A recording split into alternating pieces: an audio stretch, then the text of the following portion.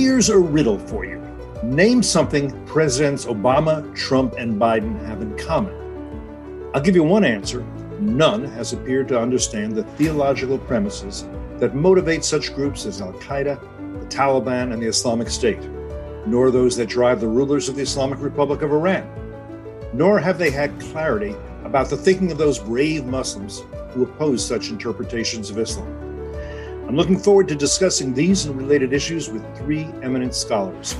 Gilles Kepel has authored more than 20 academic books on contemporary Islam, the Arab world, and Muslims in Europe, translated into numerous languages. A tenured professor at Paris Sciences et Lettres University, his latest essay, The Prophet and the Pandemic, From the Middle East to Atmospheric Jihadism, just released in French, has topped the bestseller list and is currently being translated into English and a half dozen other languages. An excerpt, The Murder of Samuel Paty, is in the spring issue of Liberty's Journal. Bernard Haykel is a professor of Near Eastern Studies at Princeton University. His research focuses on the political and social tensions that arise from questions about religious identity and authority, with a particular emphasis on Islam, history, and the countries of the Arabian Peninsula. His books include Saudi Arabia in Transition and Revival and Reform in Islam. And Reuel Marc-Gerecht, a disciple of the late, great Bernard Lewis, is a former Middle Eastern specialist at the CIA's Directorate of Operations, and currently is a senior fellow at FDD. I'm Cliff May, and I'm glad you're with us too, here on Foreign Policy.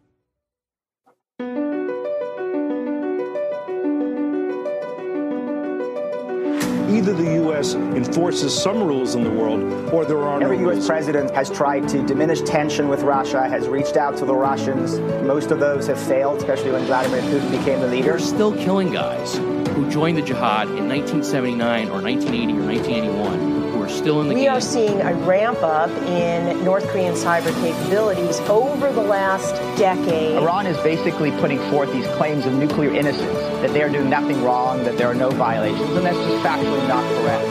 You could see mass destruction within Israel as a result of this precision project that Iran has undertaken.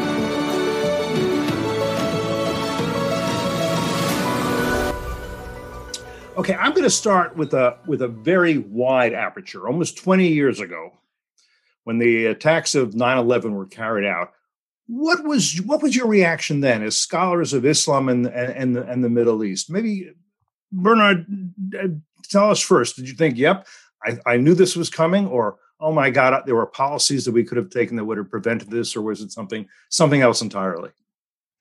No, I mean, firstly, thank you for having me. And I was in New York at the time, and I witnessed the attacks live. And when they did happen, I felt that, yes, this was a bit of deja vu all over again, in the sense that I had thought that they would try again to attack those buildings as they had done earlier, and that this was going to be a spectacular victory for them, at least symbolically, a victory.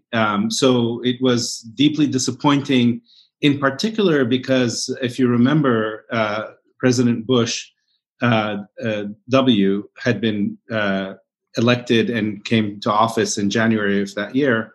And much of the conversation until 9/11 was about the threat from space and how we had to resume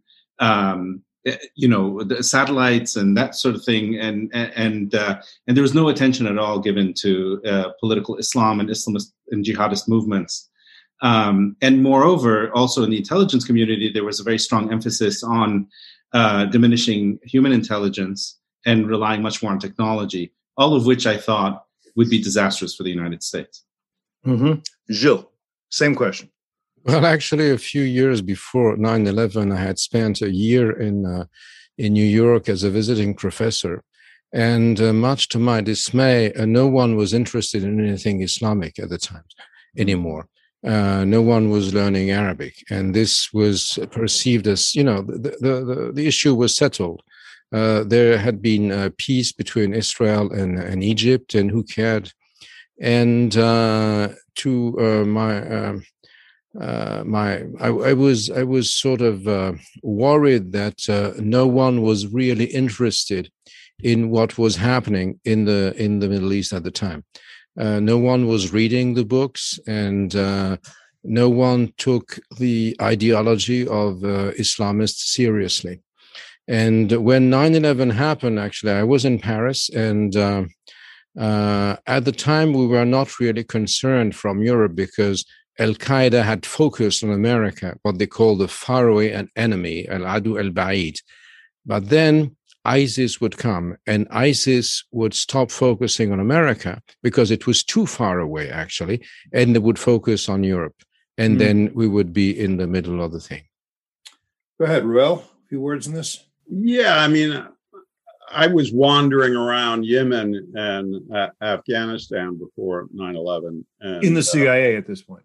No, I was out. I was out. Right. I was actually working for Talk Magazine and for 60 Minutes.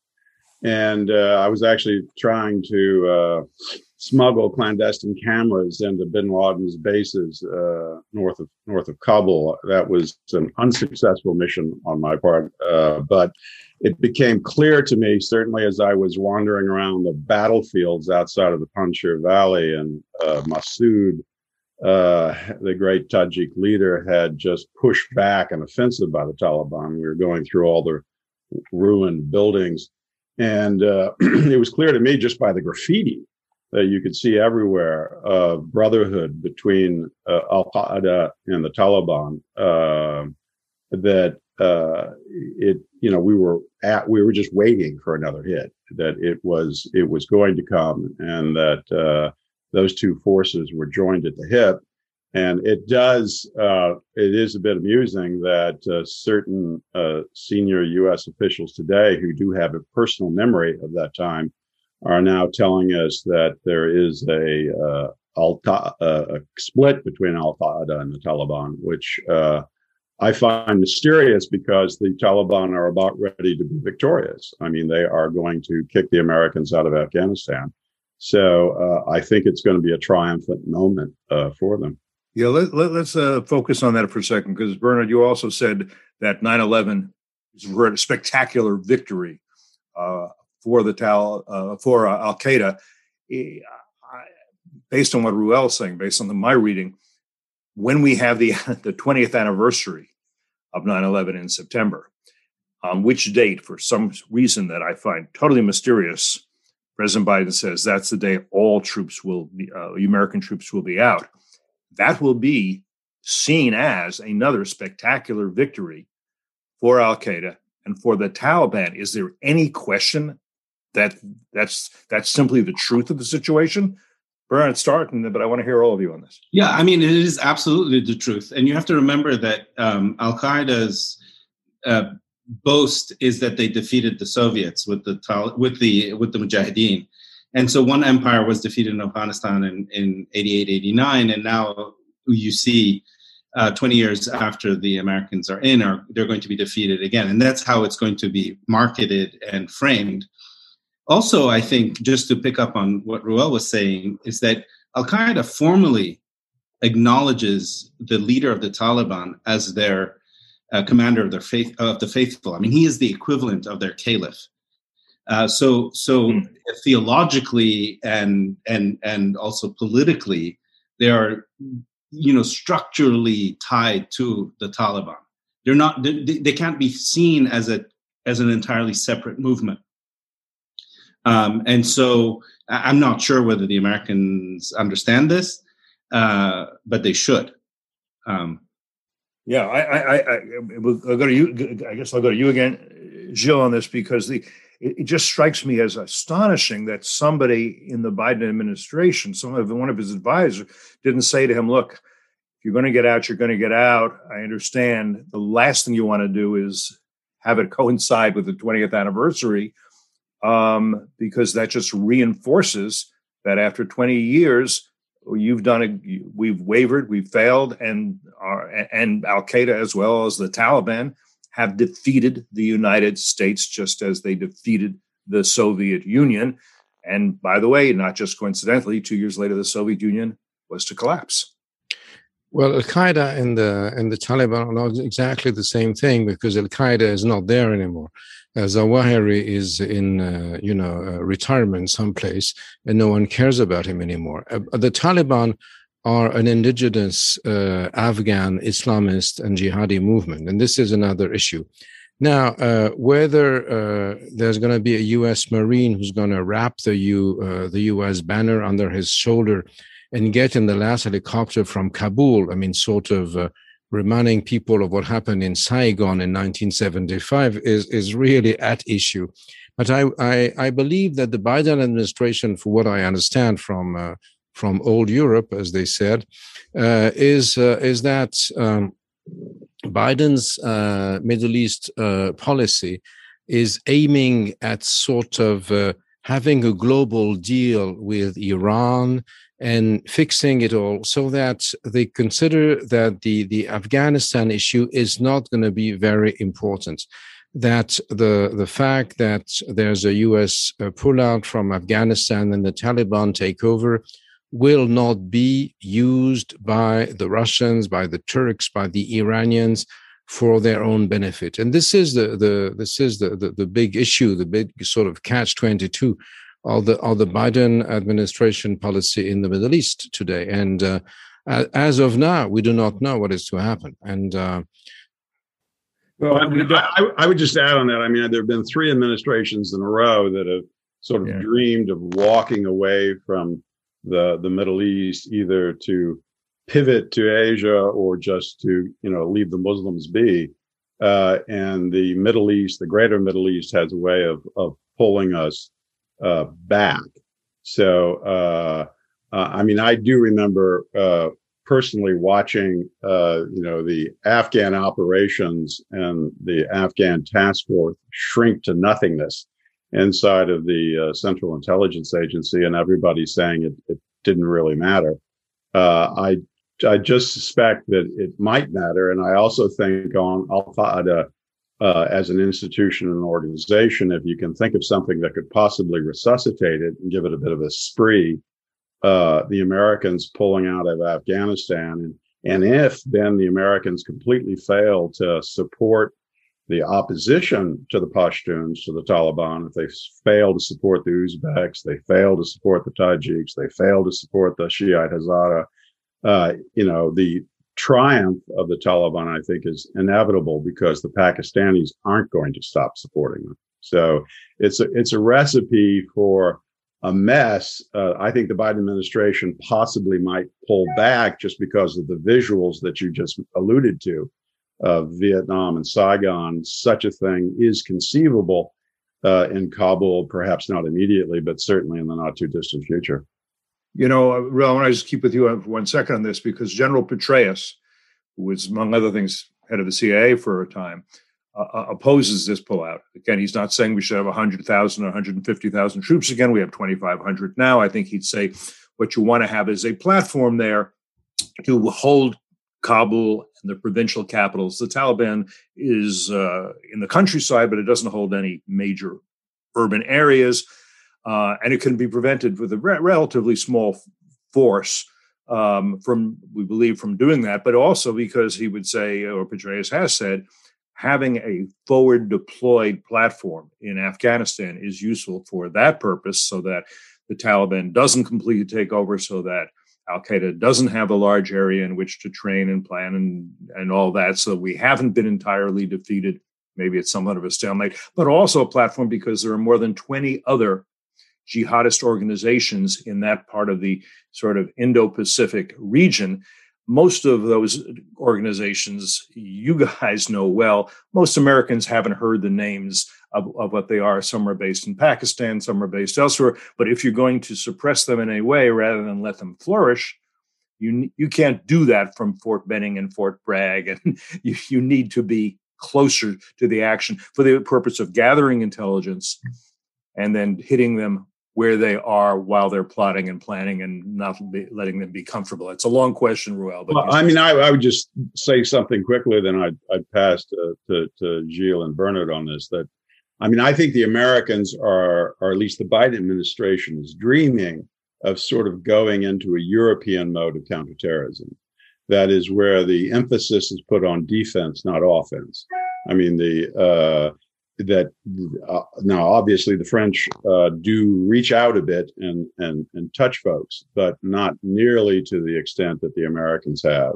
And I think that's where they want to go. They want to test to see whether defensive counterintelligence, which of course costs a lot less, can provide sufficient results in that the damage that we might sustain from terrorist attacks is, bearable. So I think that's where they're headed, and we'll have to see whether it works or not. Yeah, Gilles Ernie wanted to chime in on that, or I've got plenty more things to talk about. I mean, Biden in his speech, if you listen carefully to his speech to Congress just a couple of days ago, mentioned that, there's always going to be an over-the-horizon American capability. I'm not sure what he means by that and what in practice that would entail. I mean, presumably drone strikes, but I'm not sure that's going to stop the Taliban from taking over.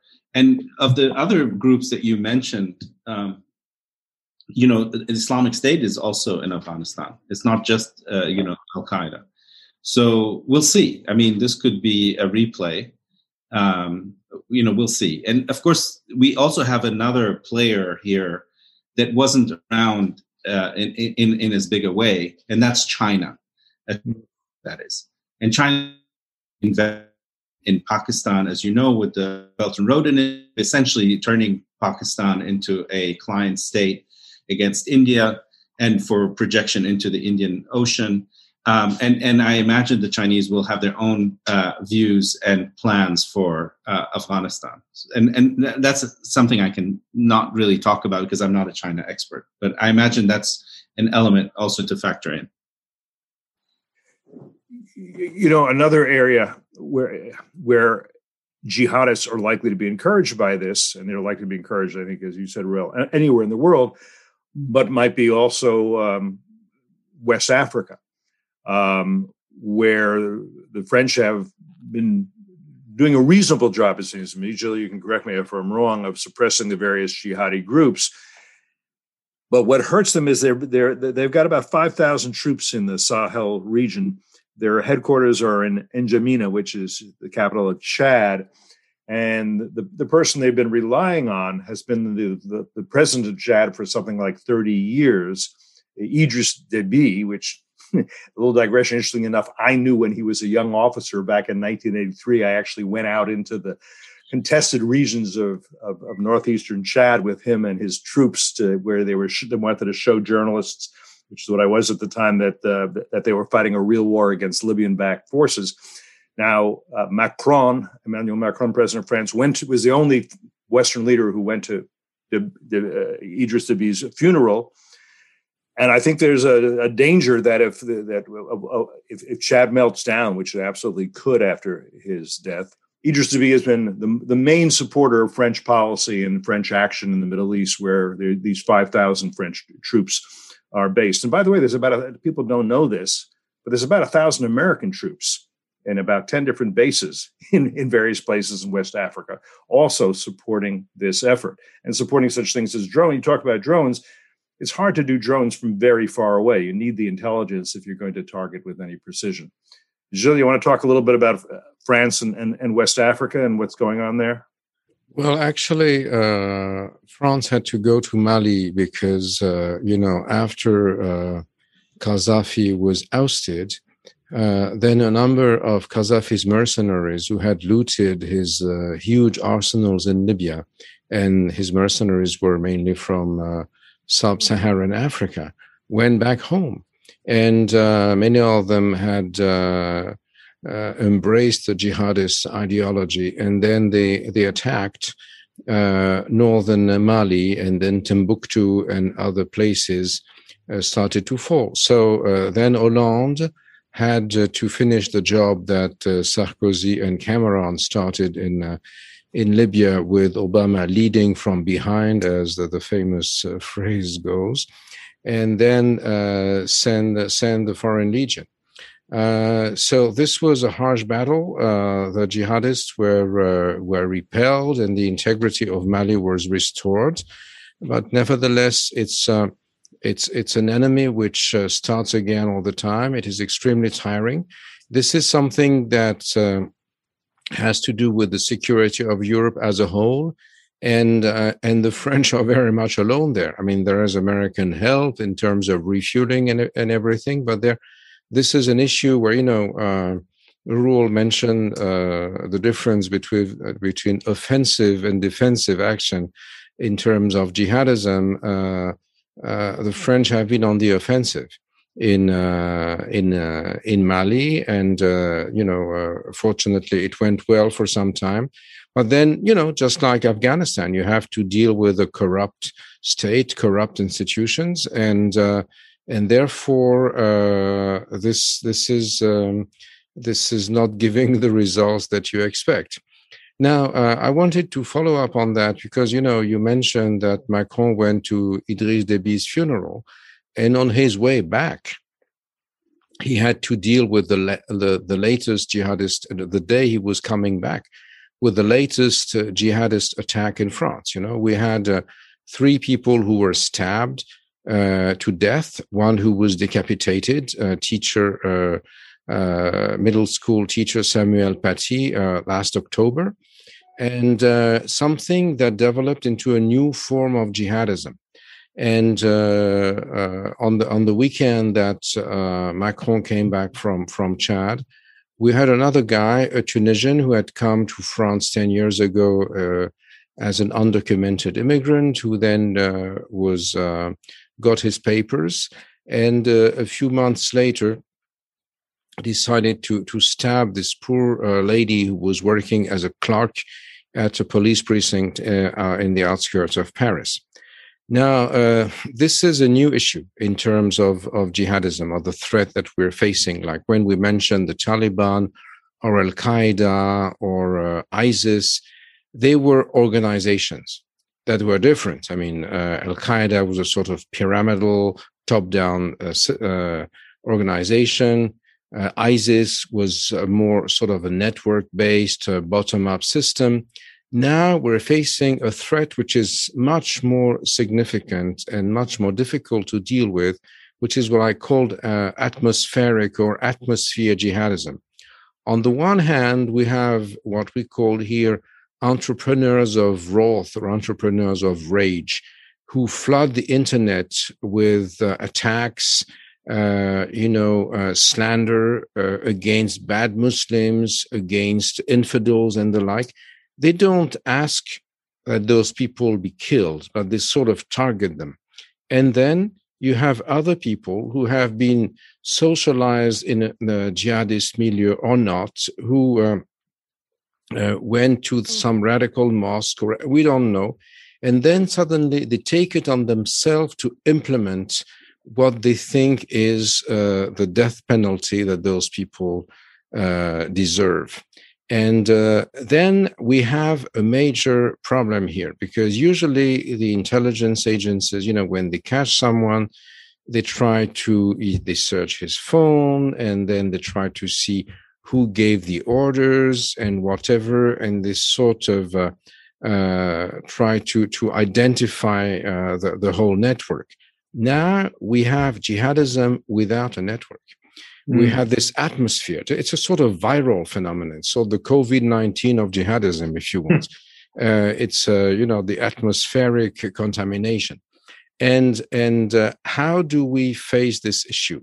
And this is what President Macron tried to do with his famous or infamous, depending how you see it, speech on the October 2nd on Islamist separatism that was, attacked by Erdogan and the others and dubbed as Islamophobic, which actually focused on whether there is a culture, a subculture, if you want, of sort of a breakaway from Western societies by people. Gilles, could I ask you a question there? And I'd say the question also goes to Bernard on this, that do you think, for example, that Saudi Arabia's efforts MBS's efforts to diminish Saudi support for Wahhabism abroad is going to have any significant impact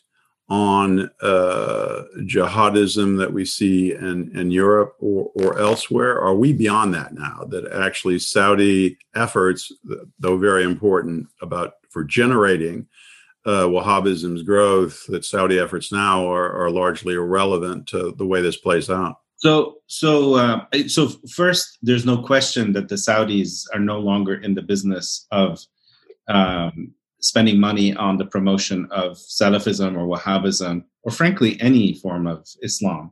They are, MBS in particular, and I know this just from India, for instance, where a number of Indians who in the past would have received money to build mosques or to build madrasas and schools and that sort of thing, come up high and dry. I mean, whenever they ask the Saudis for money through the embassy, for instance, they will be given nothing. What the Saudis have spent in India, for instance, is on building a hospital or a wing of a hospital, but they won't put any more money in Islam. I think there will be a long-term effect for that, for stopping that kind of funding. But you have to remember that slack has been taken up largely by Qatar and by Turkey.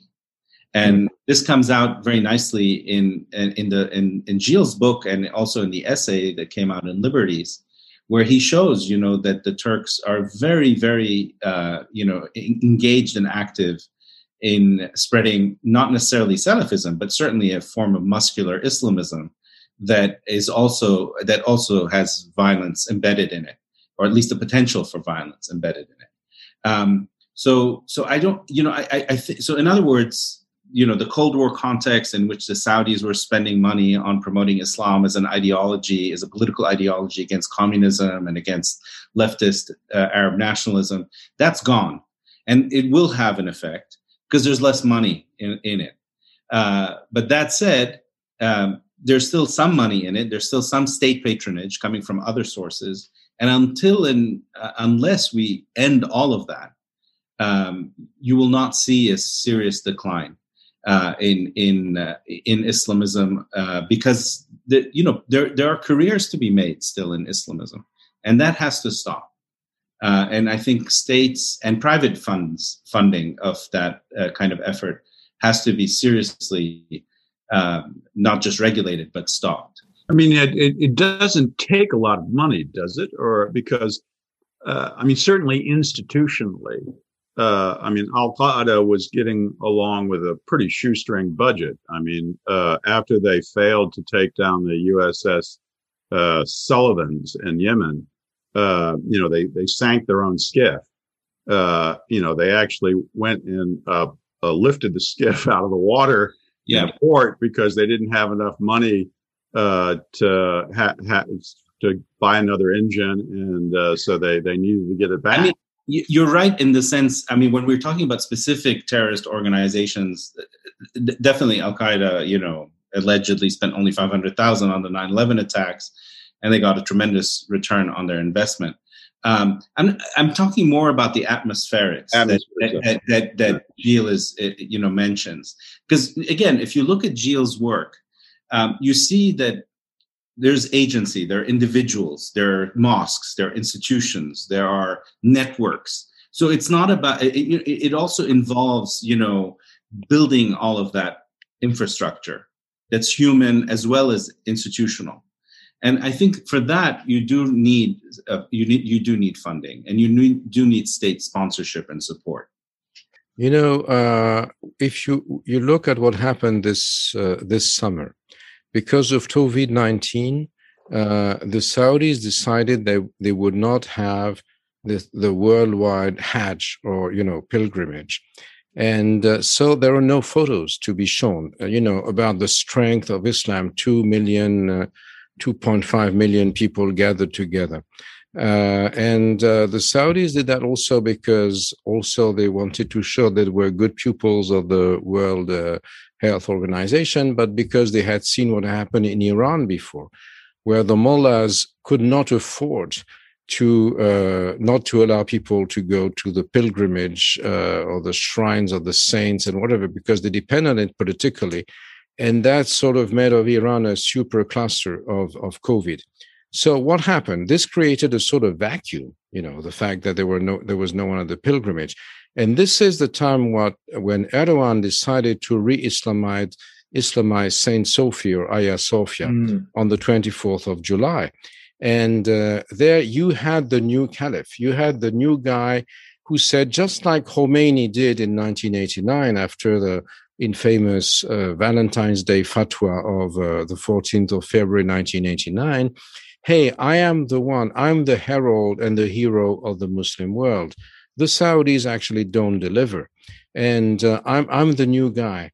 And in Europe, we're particularly worried by the fact that Muslim brothers are now, most of them are in Turkey, refugees from Egypt and everywhere, and that there is a European policy of Turkey in order to send Muslim brothers to control mosques in Europe, in Germany, in France, in the Netherlands, and the like. There's a lot of worry about that. And this is where things are changing. I mean, the Saudi government definitely is not interested in that. Mohammed bin Salman is not into that anymore. Whatever one thinks of him at the end of the day.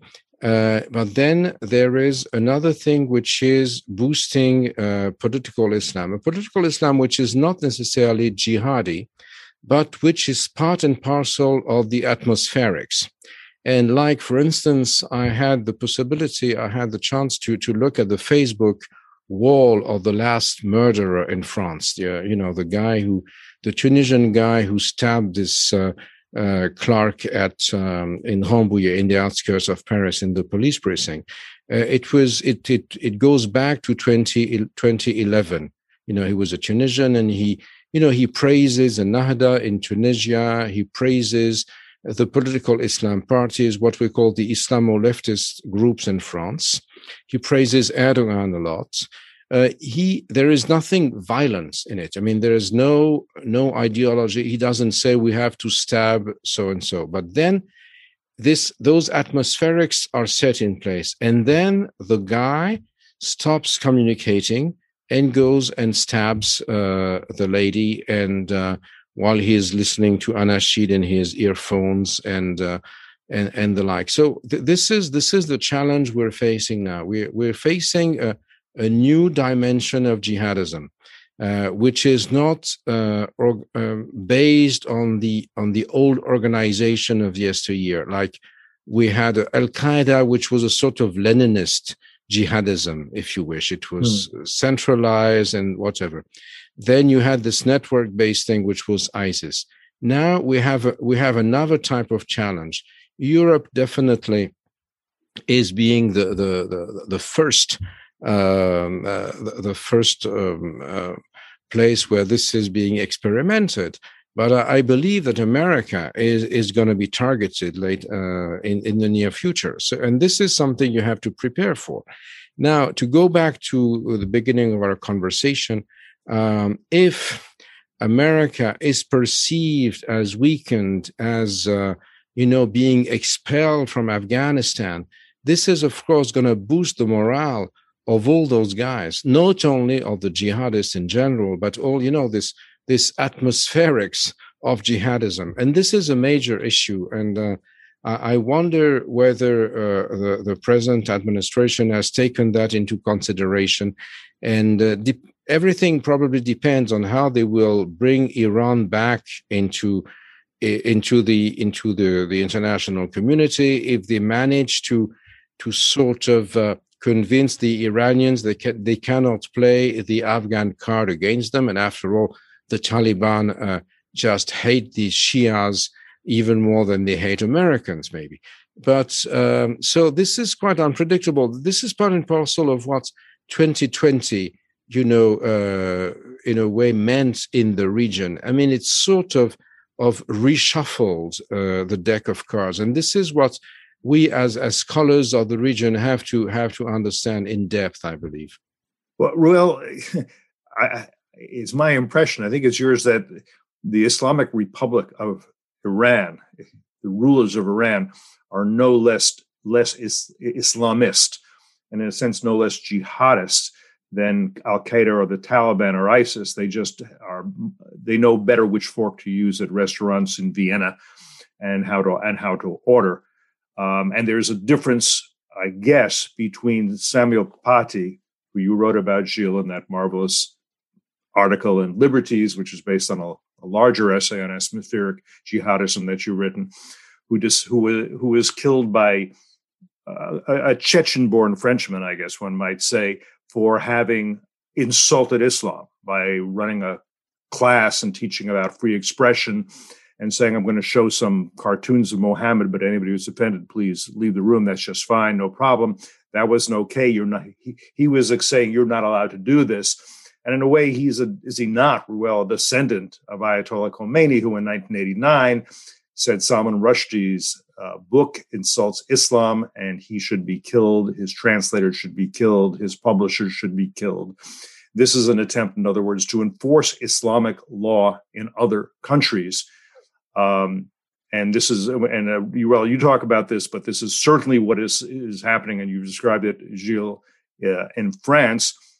And you talked a little bit about Macron trying to push back, because I think Macron sees where this is going, where Islamic law, according to radicals, is going to be established in France, and school teachers will not say what they're not allowed to say at risk of death.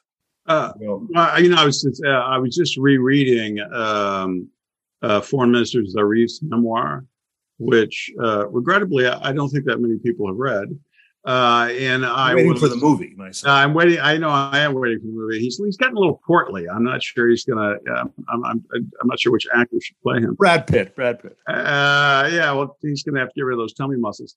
And I was just noting. I mean, I think he's actually being fairly honest. I mean, with all Iranian writing, you always have to know, what part's true and what part's mendacious. But I think Zarif is actually being honest. And that's why the Supreme Leader has repeatedly protected him from his critics when he talks about, the Islamic Republic having, two missions. One is, national welfare.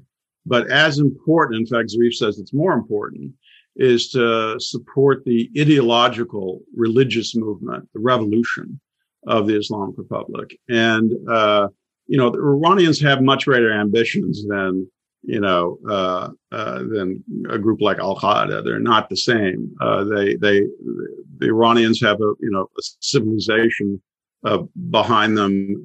They have extraordinary hubris too. So what they're aiming for is a simply different league. That's why one of the reasons they have a nuclear program, which, as we all know, is pretty bloody advanced. I mean, I think with the Biden administration, this really, I don't think they have any grand ambitions about integrating Iran into a more, quote, normal network. I think Obama did. But I think that was sort of shot to hell by what happened in Syria. And that is the area that I think most of the Obama administration officials who are now senior or Biden administration officials actually feel somewhat guilty about. I mean, I think we're looking at a straight out transaction here. I mean, the Iranians are going to successfully extort the Americans out of billions and billions of dollars. And I think all the Biden administration wants is for this to get off the front burner for X period of time. And whether they get a nuke down the road, that just simply isn't a primary concern. What is a primary concern is that they don't have to stare at a situation where, enrichment goes to 60%. So I think that's all they're focusing on. I don't think they're focusing on any of that. I think the Democratic Party is addicted to arms control. And I think that the thinking about this ideologically, religiously, just isn't something they do. And to the extent that they do it, they want to believe that, the Islamic Republic has run out of gas. I'd like to tie a few of the strands here. Look, even if you cut a deal with the Iranians, you still have to have a legitimizing ideology or a worldview or perspective to make sense of it, and to justify it. So I think what normally happens, at least in the United States, I'm not sure if this is true in France, is that, we have our filters and we try to justify our behavior based on these filters. So, in the case of, for instance, the neocons, when it came to Iraq, we thought of freedom. And we were coming at Iraq in the same way we thought of Poland or the Czech Republic or Slovakia. That these were people that were oppressed, and they would rise up and they would side with the West because they wanted freedom, just like any human being does. And that became the ideology that legitimized the invasion in 2003. I think the Obama people and the Biden people come at Islamism, whether it's of the Iranian type or of the Muslim Brotherhood Sunni variety. They basically conflate Islamism with leftist ideologies and leftist movements. They basically think of Islamists as third world, revolutionary types who are really only about social justice and about getting rid of the colonial burden, and that Islamists as leftists don't actually have their own substantive and normative commitments that are rooted in a particular interpretation of Islam. In other words, they because the Islamic stuff in the Iranian rhetoric or in the Muslim Brotherhood rhetoric is difficult to understand, it's difficult to really make sense of, they just get lumped as leftists. And so therefore we can understand them, we can even sympathize with them and support them. Which is what I think a lot of people in the Biden administration feel when they think of Iran. They don't see the Islamic and Islamist dimension of this country and its project. They just see it as a kind of third world leftist kind of revolutionary movement, no different from the FLN in Algeria back in the old days. And I think that blinker, that filter, blinds us from seeing this other Islamist dimension. And also at the same time legitimizes and justifies why we can cut a deal with them. There's at least one other subject I want to make sure we have time to and that's the Abraham Accords. A couple of reasons for that. One is, Bernard, that couldn't have happened without the Saudis saying, "Yeah, go ahead and do that, Bahrain and UAE. That's just fine." And I could be wrong about this, but when I've talked to Saudis, not to mention Bahrainis and Emiratis, I've had a very strong sense that, they don't really hate Israelis. They don't. And they see Israel as standing up to an existential enemy in Tehran. At the same time, when Israelis look at what the Biden administration appears to want to do, which is to go back into the JCPOA, the Joint Comprehensive Plan of Action, as it's called, which will, I think we all agree, give it will give Iran's rulers what we call at FDD a patient pathway towards the acquisition of nuclear weaponry. They think we cannot rely on the U.S. We have to defend ourselves, and we have to figure out what that means and take action. We can't just sit around. So, let me just ask you, Bernard, do you agree with me on how I see the Saudis in regard to Israel and the Abraham Accords and Iran? Oh, and by the way, throwing this in too, very recently, and I think as a result of the Biden administration's maneuvers with Iran, you're seeing a more open attitude, let me say, on the part of the Saudis towards Iran. They're looking to see, it would appear, if they can hedge their bets a little bit. But what do you make of it? What do you make of Saudi's calculations and Israel's calculations regarding Iran? Look, to be fair, I think that a lot of ordinary Saudis, the Saudi population, still is very antagonistic when it comes to Israel and feel for the Palestinians. Maybe that's not the case with some of the elites. But let me give you the bigger, broader context.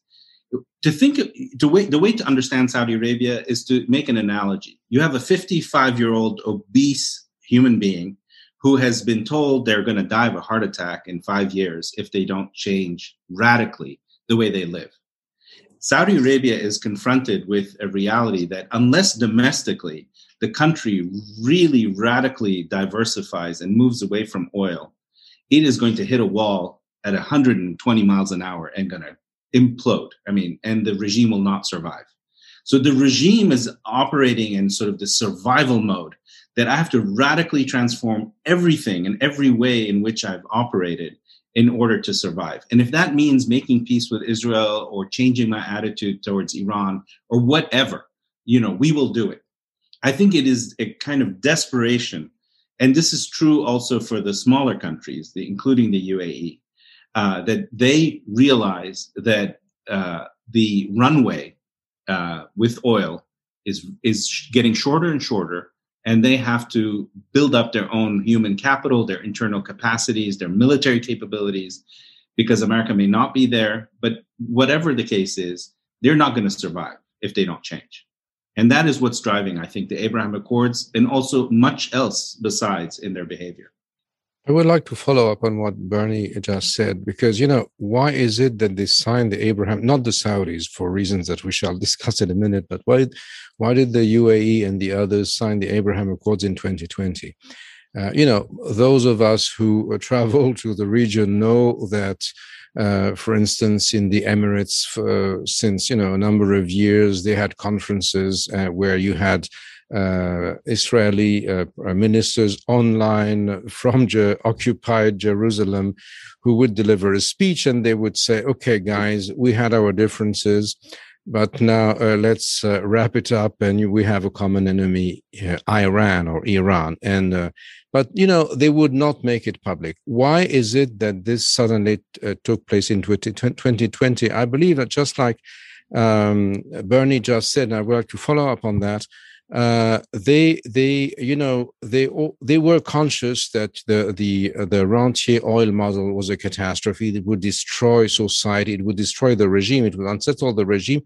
But they were in a sort of wait and see attitude. As long as oil money was coming, why bother? After all, they knew that it would happen someday, but not tomorrow. Now, 2020 sent a shockwave, because suddenly, because of COVID-19 and because of Russia that said, we're going to boost oil production at the OPEC Plus meeting in Vienna on the 6th of March, so that we're going to push the shale oil U.S. producers out of the way. They thought that, it would, oil would be a weapon in their arms again. Now, suddenly, the barrel price came down to minus $30-something in April. And with that, I believe that they knew that they could not procrastinate anymore, that this was time for action. Now, they had to engage, they had to deal with a new post-oil policy.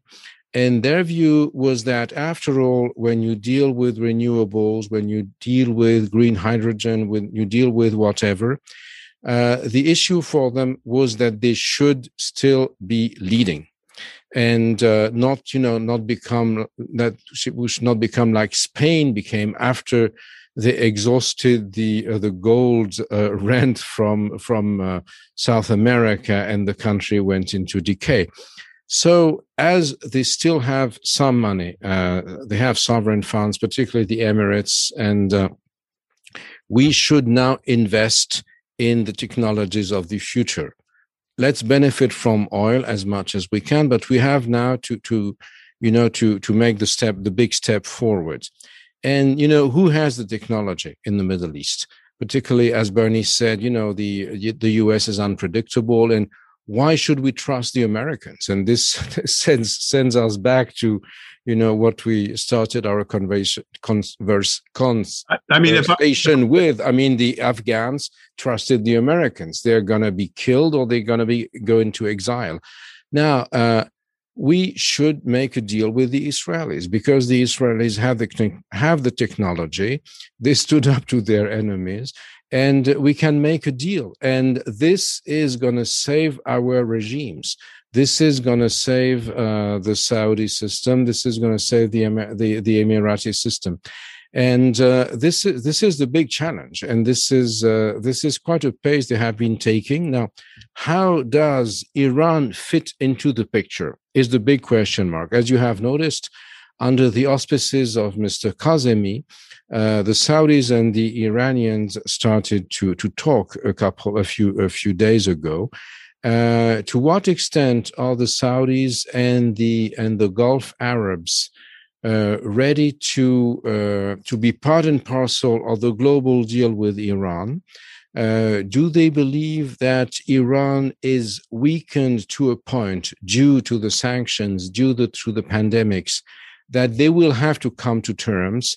There's talk, there's Zarif, and there's the Pasdaran, as Ruol just mentioned, but on the ground, the Iranians do not fare very well.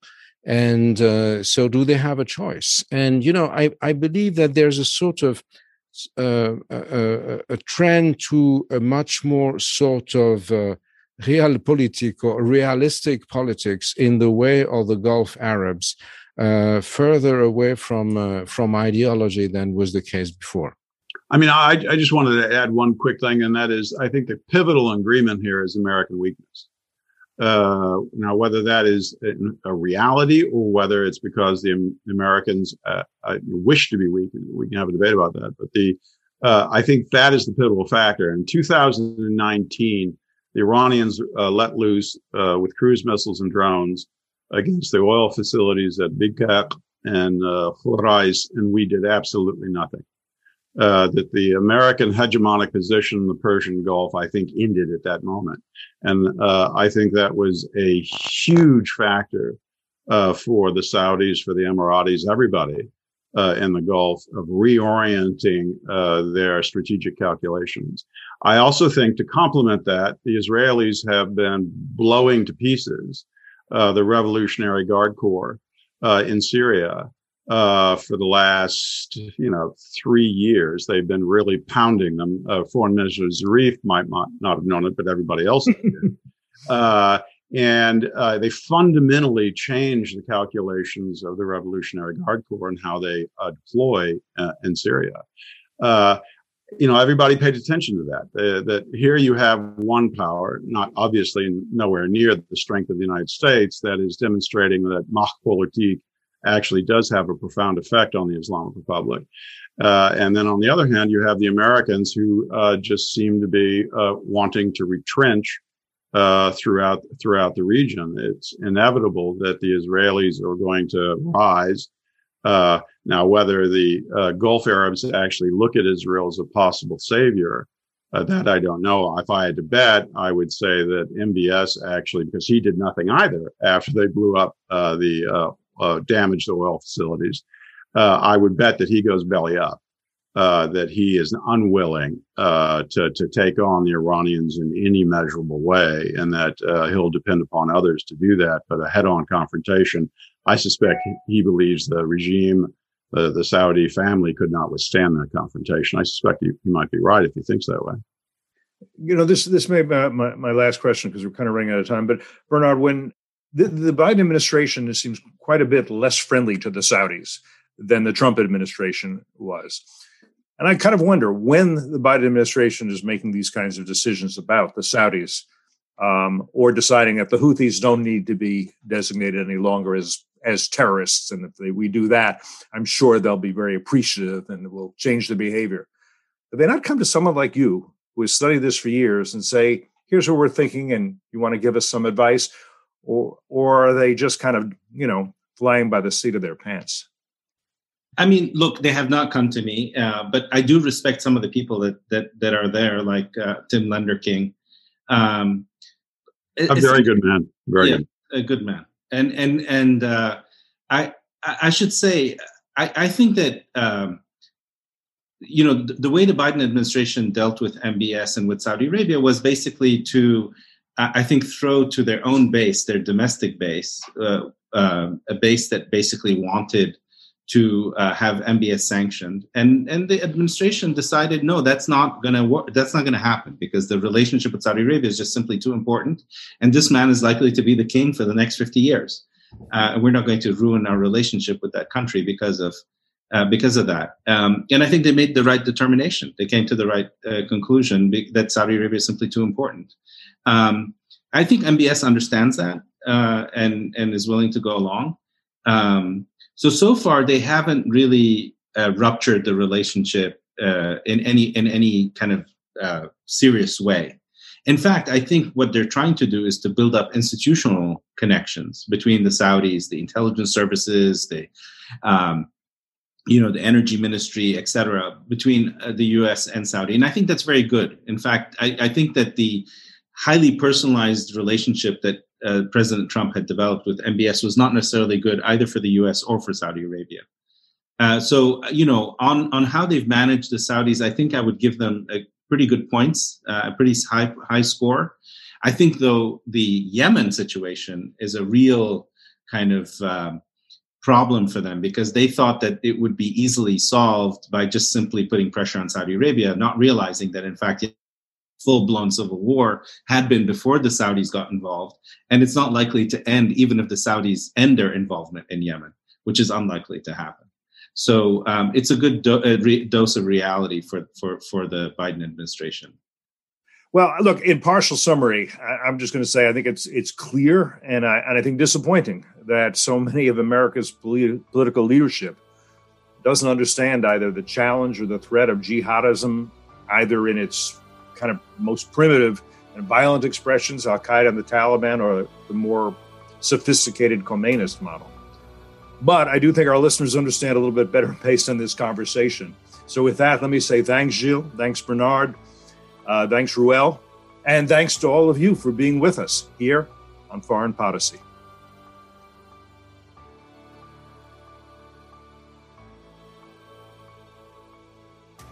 Thank you for listening to Foreign Policy.